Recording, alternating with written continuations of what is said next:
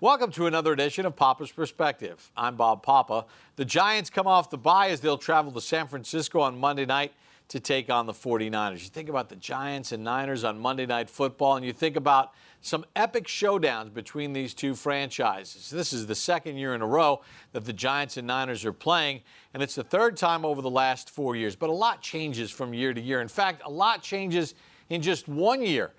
Last year, the Niners started C.J. Beathard at quarterback against the Giants. This year, it'll be Nick Mullins. And obviously, the Giants have a new head coach and a greatly different roster than they had a year ago.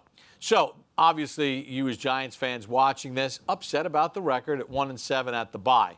But here are some areas of encouragement for you. They still have 8 games to rewrite the narrative of what 2018 ultimately becomes. Idealistically, they run off all 8 wins, they get to 9-7 and somehow find themselves in the playoffs. But let's talk realistically, one at a time. In this game against the San Francisco 49ers, one of the things that I really like about the 2018 New York Giants and the way they're being run by general manager Dave Gettleman and the coaching staff led by Pat Shurmur is the fact that they're constantly turning this roster over. They made some trades.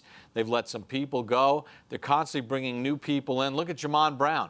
Let go by the Rams. He was a starter for all 16 games last year for a pretty good Rams team and in the postseason.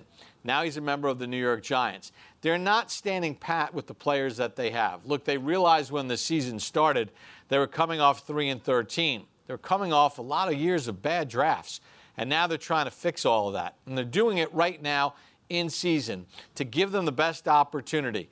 And let's see what they can do. They know that a lot is going on tape in the second half of the season, and they want to put their best foot forward. I'm Bob Papa.